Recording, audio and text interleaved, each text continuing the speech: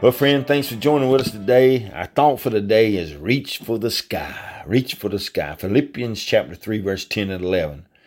I want to know Christ and the power of his resurrection and the fellowship of suffering, sharing in his suffering, becoming like him in his death, and so somehow to obtain to the resurrection from the dead.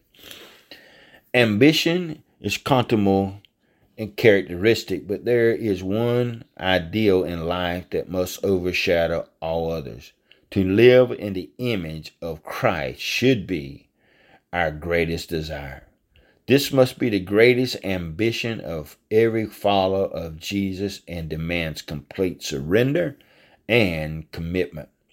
The pure joy of a life in Jesus Christ cannot be measured. Such a life is priceless and precious. However, this demands a sacrifice of your thoughts, your ambitions must be laid on the altar of the living Christ so that his life can be reflected in you.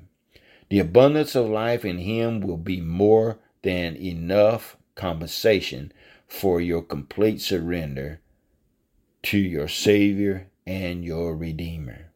If what we give in surrendering our life to God, the return is greater than you can imagine. Amen. Many fight and struggle with surrender. Many fight and struggle with turning their life fully into the hands of Christ. But I tell you, man, when you walk in full surrender in his life and what he has purchased for you and I on the cross, and you can reach for the sky, the great things that God has for your life. Be blessed and be encouraged today in Jesus' name.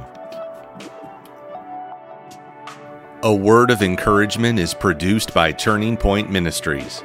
Our mission is to saturate the world with the life-giving power of Jesus Christ. We need your help to do this.